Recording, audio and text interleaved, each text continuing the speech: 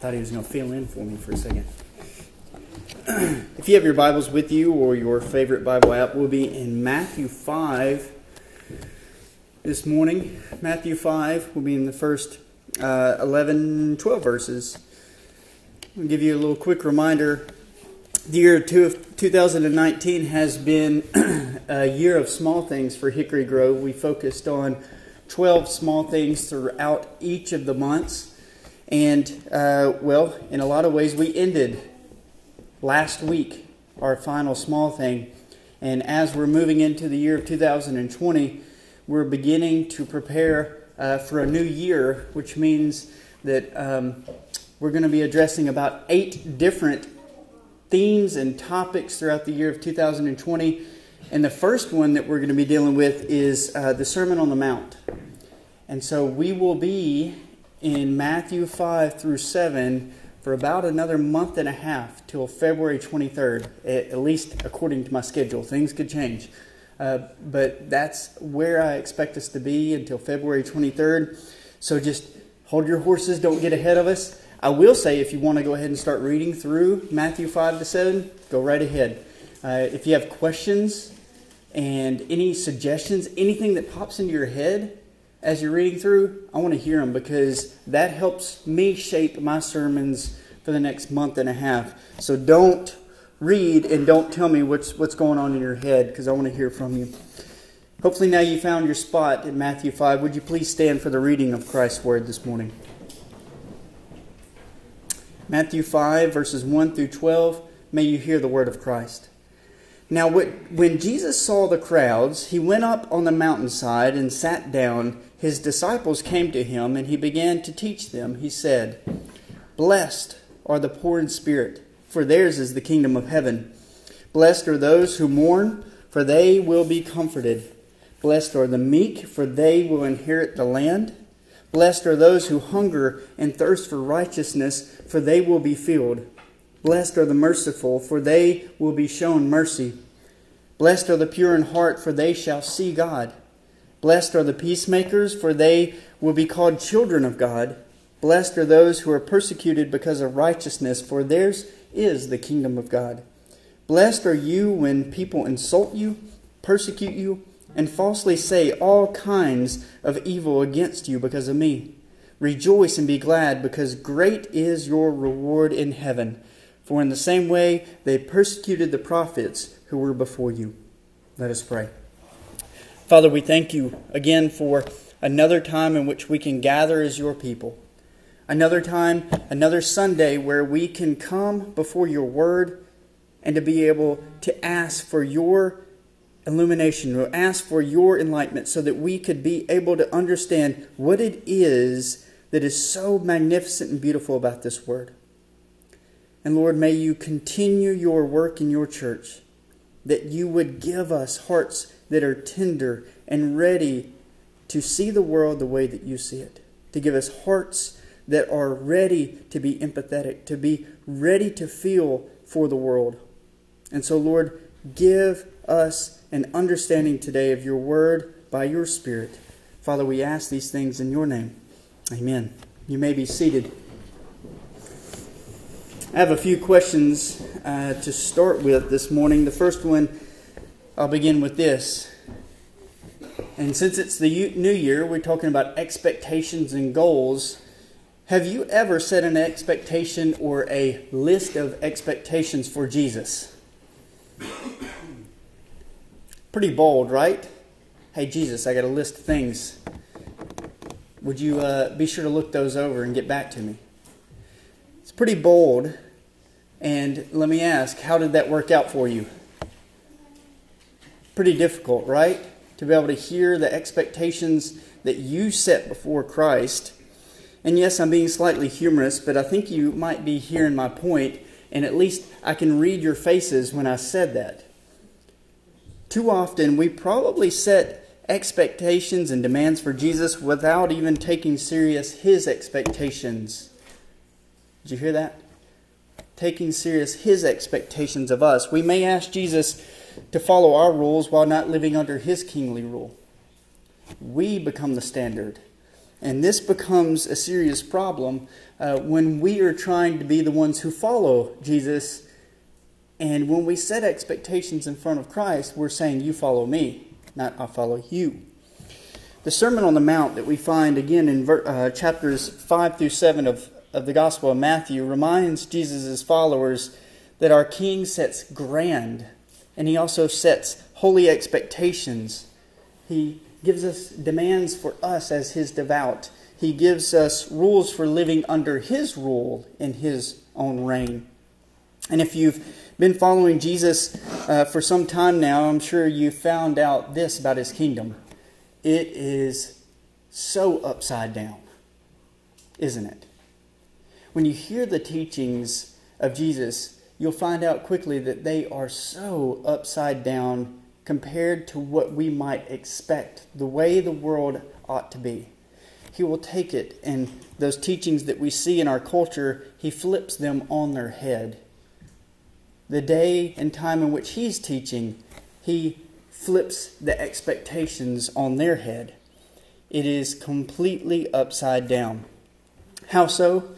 Well, we see across his teachings that the outside, those on the outside are now on the inside.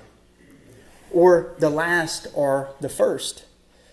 The marginalized, well, they are brought near. The humble are exalted, and the exalted are humbled.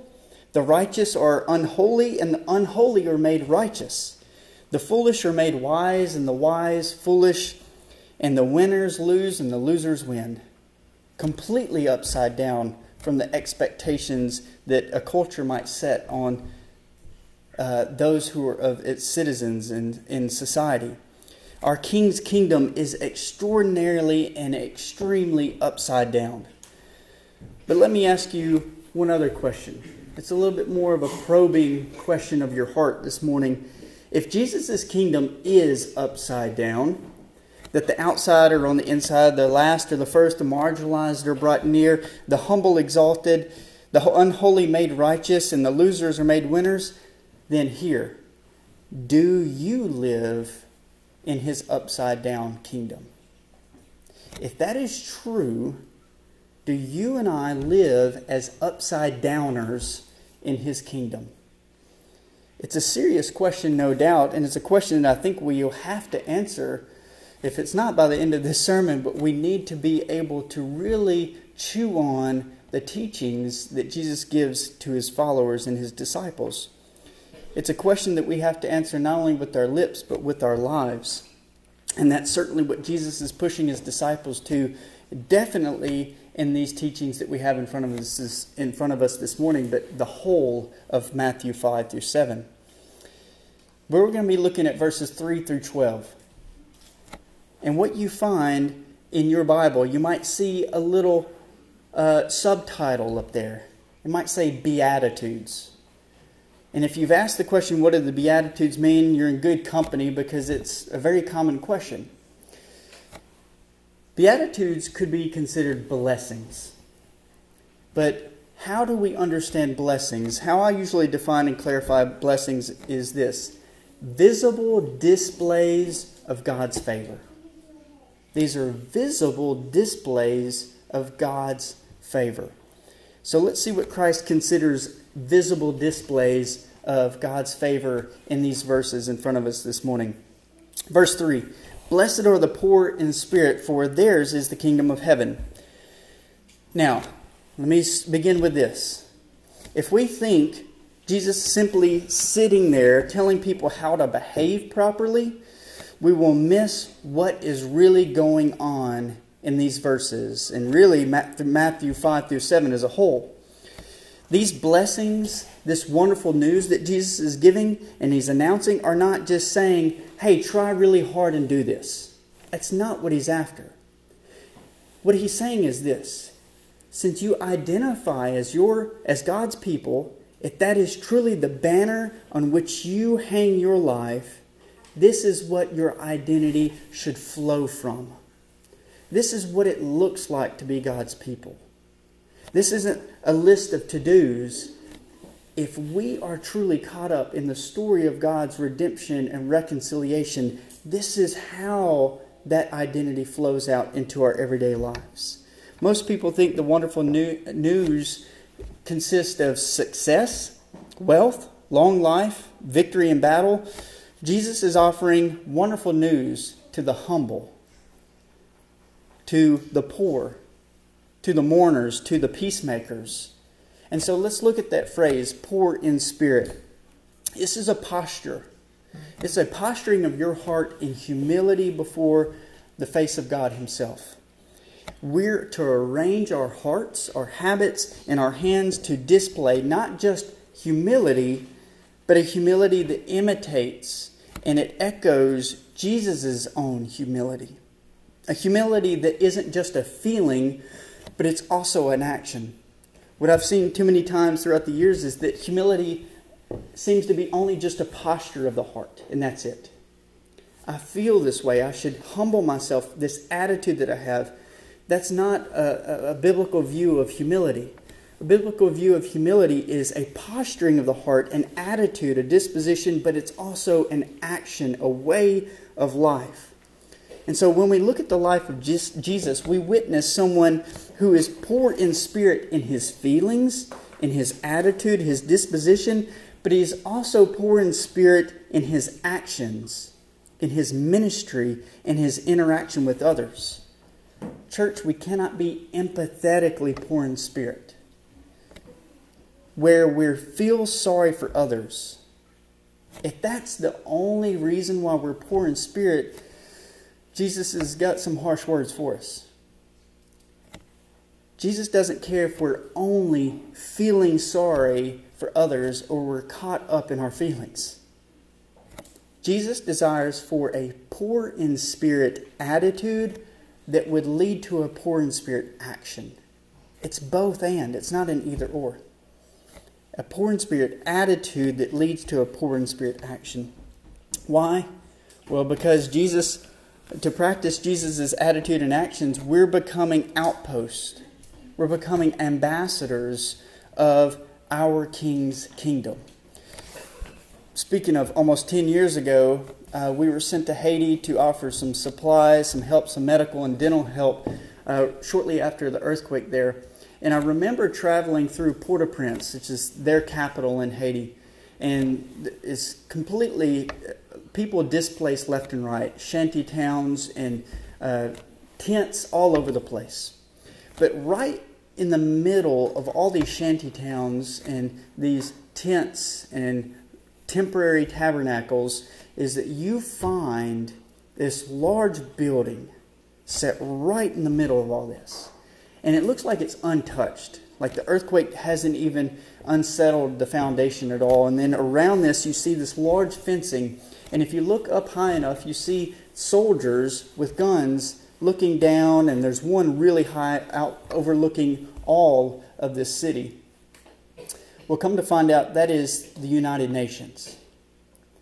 They had set up posts, or really they had been set up posts for some time. But you realize quickly, if you look to the right, displaced, exiles, people hurting, sick, tired, hungry, and then you have the UN, practically untouched.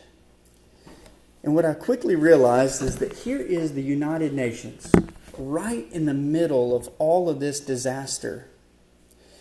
And they are an outpost. They are a representation of the United Nations in the midst of all of this, which quickly reminded me that that's no different from the kind of language that Paul uses of the church. That we are ambassadors. We are representatives of this Christ who is King in the midst of people who are hurting and broken and tired and hungry. But one of the invitations that he gives, at least in this verse, is to be poor in spirit in attitude, but also action. Verses 4 and 5, Blessed are those who mourn, for they will be comforted. Blessed are the meek, for they shall inherit the land. In verse 4, Jesus, this is beautiful, he's shepherding the hearts of his hearers. In this verse right here, you could say in other verses as well, but you definitely see it clearly here, he is being this good pastor to the people in this moment. He's looking into the eyes of those around him, and he's offering words of comfort. Blessed are those who are hurting. who are mourning, who are tired, is essentially what Jesus is saying. Why? They will be comforted. They will be comforted. Comforted not by likes on Facebook or Instagram, even though there is a tendency to see those. Comforted not by words of affirmation from friends or family, even though there's a tendency to find that affirmation in those things. Comforted not by job security, new relationships, or even a higher salary, even though there is a certain type of comfort that comes in them. Comforted by, instead, the very presence of God Himself. Those who've experienced the trials and the tempests of life that Jesus is looking at in His day, He understands that true comfort is only found not in things, but in the King of all things. They're found in a person who empathizes, a person who embraces, a person who encourages when we weep and when we mourn. And this person knows the depths of our hearts. And yet He still loves, and He still encourages us into a holy obedience, or what Jesus calls a meekness. You see this in verse 5. Blessed are the meek. If there's a common picture of the good life found throughout American culture, I'm going to step on our toes for a second, so just be ready. If there's a good life that is found throughout American culture, it's this. You should be happy, and you should feel happy all the time.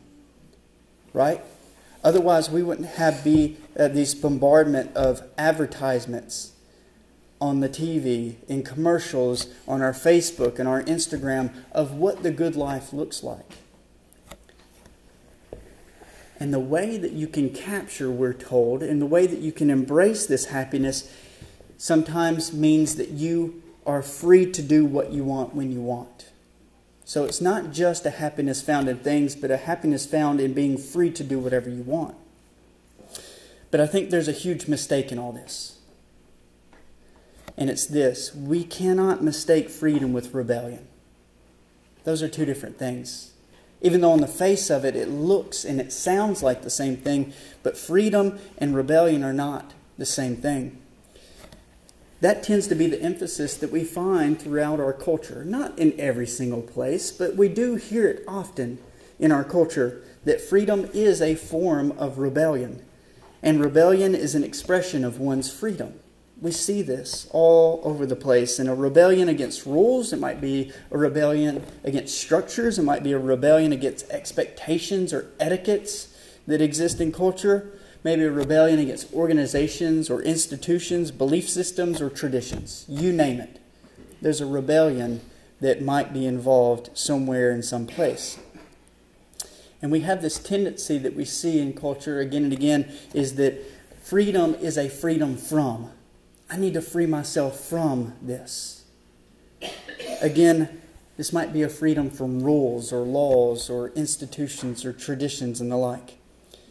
But let me emphasize again, this is a misunderstanding of what true freedom is.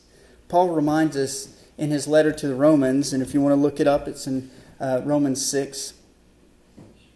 He says this, we don't have an option to be either obedient or not obedient to someone or something. He writes, since we are free in the freedom of God, can we do anything that comes to mind? Absolutely not, he says. And he goes on to say this, all of your lives you've let sin tell you what to do. But thank God you've started listening to a new master, one who commands set you free to live openly in His freedom. In other words, we're always obedient to someone or something. We're always obedient to someone or something. We can be obedient to ourselves, to our desires, to our will, to our dreams. Or, as Paul is saying, we can align ourselves to God's own desires. The story that God is bringing about. That's where true freedom will be found. Paul's point is that true freedom is found and exercised when we attach and when we allegiance ourselves to Christ Himself. That's where true freedom can be found. because Christ is bringing about a new freedom that is found in not being enslaved to a brokenness and sin, but being found in Him. And that's where our identity is found. That's where true liberty and freedom is found. That's meekness, according to Jesus Himself. That's a holy obedience whose inheritance is the earth, which is the larger narrative, the larger arc of Scripture that's going on, where we're saying that when we inherit the earth, we're inheriting a resurrected life, a body that looks like Christ, an eternal life. The meek, the obedient will receive Christ's resurrected life, a life filled with restored, with redeemed living before the very presence of Himself. Verses 6 through 8, let's look at those. Blessed are those who hunger and thirst for righteousness, for they will be filled. Blessed are the merciful, for they will be shown mercy. Blessed are the pure in heart, for they shall see God. Whenever I read these verses, I see them as interwoven. I see them as interconnected. Here's how. Hungering for righteousness, it develops into acts of mercy. When you hunger for righteousness, it develops into acts of mercy. And both of those, they're rooted in a pure heart that loves God. That's how I see verses 6 through 8 as connected. But I do have a confession. And maybe it's like yours, but here's my confession this morning is that there are some, if not many days, where I don't hunger for God's righteousness. I just don't hunger for Him. And that's hard to be able to say, but it's true. Where I just don't wake up hungering for Him, hungering for His goodness and His grace. I just want to go on my way and be busy and forget that that's truly what my heart longs for. I don't hunger for His presence in my own life, His presence in my home, and in my community, in my neighborhood. That says a lot about my heart, no doubt. And maybe it's like yours. I don't know. Maybe your heart's in a better position than mine. But it's certainly a friction that I have seen from many Christians throughout the years is that they don't have this hungering and this thirsting for God Himself. But I do believe that this hungering and thirsting for God's righteousness begins with asking God to give us that hunger and to give us that kind of thirsting. If you look at Psalm 119, and let me go ahead and warn you, if you do look at Psalm 119 the next few days, it's the longest psalm in the Psalter. It's several verses, hundreds of verses. But when you look through Psalm 119, you'll see over and over again this. Here's a man pouring out his most authentic, transparent self before God. And as one writer puts it, what you find in the entire Psalm 119 is this. It is a prayer of desire. And it's almost like interwoven throughout this psalm is this prayer. Father, teach me to want rightly. And help me to live in obedience to those right desires. Father, teach me to want rightly. Not just to live rightly, not just to think rightly, but to want rightly. And let's just go ahead and say it, that let's emphasize the hungering and the thirsting language that Jesus is using in this couple of verses here. If we think of hungering and thirsting, do you eat on a daily basis? Yes, you do. Do you eat multiple times in a day? Yes, you do. When you eat and when you drink multiple times a day, we acknowledge that this is a nourishing of our bodies. It's a nurturing of our bodies so that we can take care of ourselves, but also take care of others too. So when Jesus teaches us to hunger and thirst for righteousness, I think this is an intentional daily act where we are hungering and thirsting multiple times a day for God Himself. This is this leaning into God. And I would say it connects back at the opening verse that we had, that we are to be ones who are poor in spirit, this posture of our heart where we lean into God and we are given these rightly ordered desires, these right wants before God. But what we find here, that wanting God and desiring God comes with this, a part of our daily lives. To say that God is good is not the same thing as saying that our life is good. Right? To say that God is good is not to say the same thing that our life is good. We can acknowledge that our life isn't going the way it is meant to be, or we could acknowledge our own confessional life. We could say that you don't like where you're at in life, but still acknowledge the goodness of God. So why in the world will we hunger and thirst for righteousness, acknowledging these things? Well, Jesus tells us, you will be filled. We know something about being filled. We're coming out of Thanksgiving dinners. We're coming out of Christmas dinners. We are satisfied. We didn't go to a Thanksgiving dinner. We didn't go to a Christmas dinner and say, I'm just going to have a little bit. No. You went to eat. You went to be satisfied and filled. Jesus is saying the same thing. When you hunger and when you thirst for righteousness, you will be filled by God Himself. You will be satisfied in God alone, who is the one who can satisfy those hungers and those thirsts. Last few verses 10 through 12.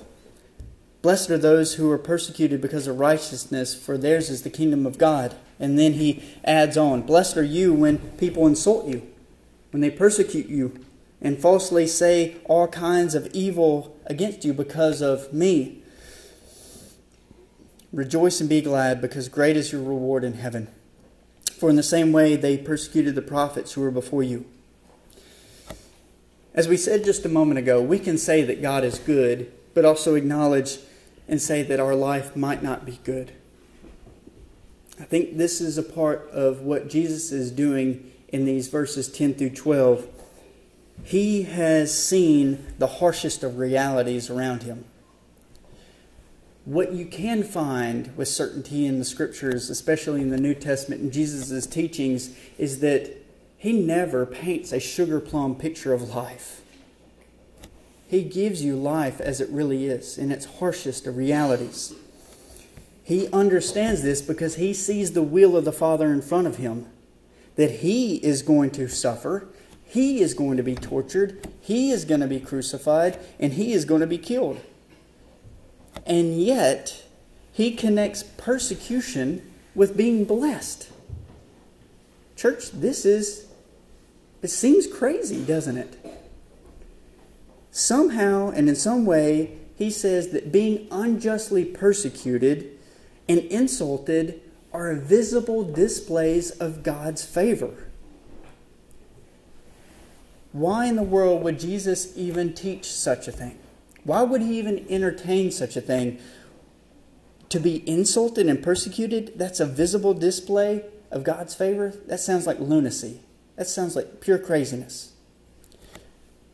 I can only imagine the facial expressions of those who heard this teaching as He's summing up His Beatitudes. They're probably going with everything that He's been saying up to this point. They're saying, yes, absolutely wonderful. And then He gets to verses 10 to 12, and He starts talking about persecution, being insulted, and receiving all these ills of evil. And they're like, whoa. What do you mean, persecution? What does this have to do with being blessed and enjoying the life of God's favor? This is closely connected, I think, to what Jesus will teach later on in the Gospels. Anyone who wishes to follow me must deny himself and take up his cross. That was a call to death, church. People in His day knew exactly what the cross meant. It was a Roman torture device. They knew very well that the call to following Jesus meant a calling into death. A physical death, maybe. Definitely a spiritual death as well. Participating in the life of Christ means we also participate in His death. That's what baptism is a symbol of. you are dying to your old self and rising to new life in Christ. There's a death and a life component of both.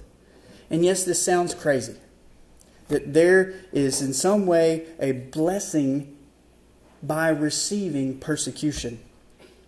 But whenever we allegiance ourselves with Christ by faith, we're opening ourselves to persecution. You're opening yourselves to insult and all other kinds of evil that are in the world. And what Paul reminds his churches when he's writing to them is this. It's not a matter of if you will receive persecution, but when you will receive persecution. But Jesus reminds those who are listening that persecution doesn't have the last word. He gives them a glimmer of hope. We'll keep these comforting words close to us where he says, "Blessed are you who are persecuted." Why? Because you will inherit the kingdom of heaven. If there's one comfort that we find in this, it is certainly those last words. An inheritance in heaven with Christ himself. I don't know if you've been paying attention to the news, but there were 11 Christians who were slaughtered, I should say, a few days ago, I believe on Christmas Day in West Africa. 11 Christians were killed by a splinter group of Boko Haram, which is known by the name of the Islamic State West African Province. This is an extremist, militaristic Islamic group. Again, the emphasis there is the extremist. We know that from a video that they posted that the first victim was shot, and the next 10 were killed by knife. If you know anything about West Africa, you know that when you confess Christ as King, it's a death sentence. We have too many friends who are north of that area in southern Turkey, and they know also that the confession that Christ is King very well might be a death sentence. So these 11 Christians who were killed, they knew very well that it could have been a death sentence. They understood that allegiance to this king named Jesus would likely lead to their death.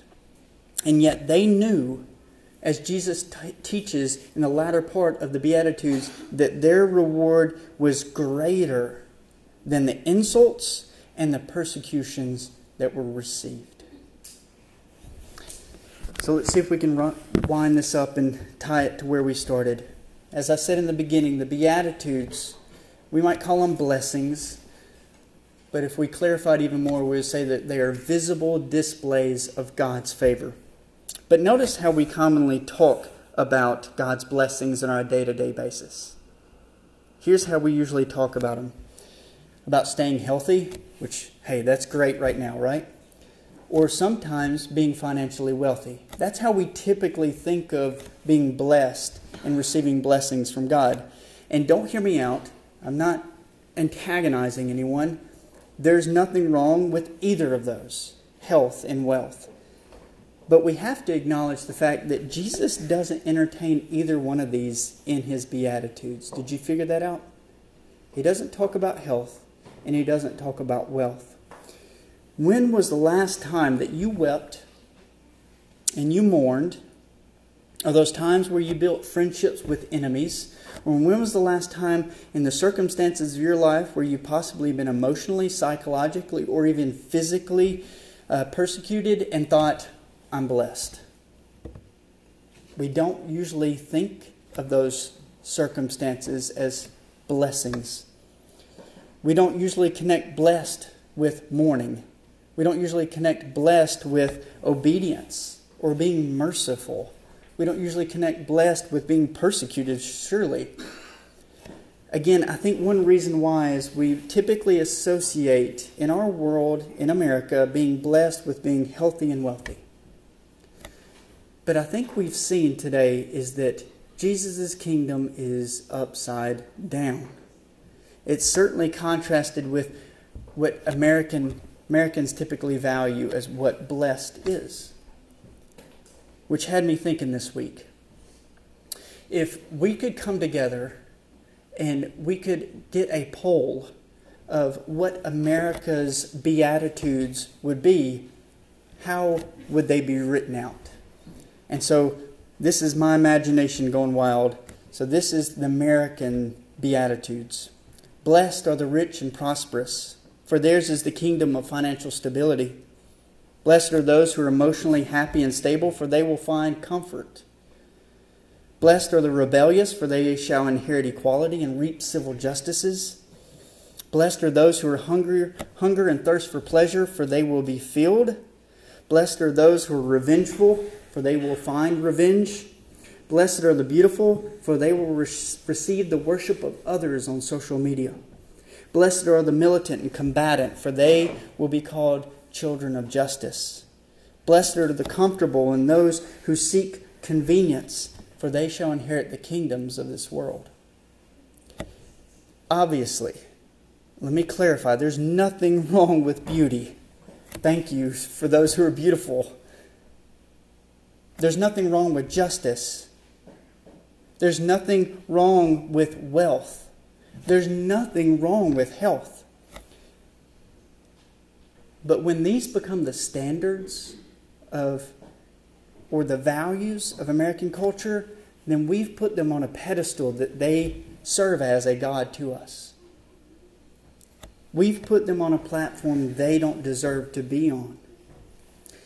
Because the list of Jesus' virtues and his Beatitudes give an alternative vision of what health and wealth really looks like according to the Christian scriptures. And then we can see and hear that Jesus doesn't prioritize our money.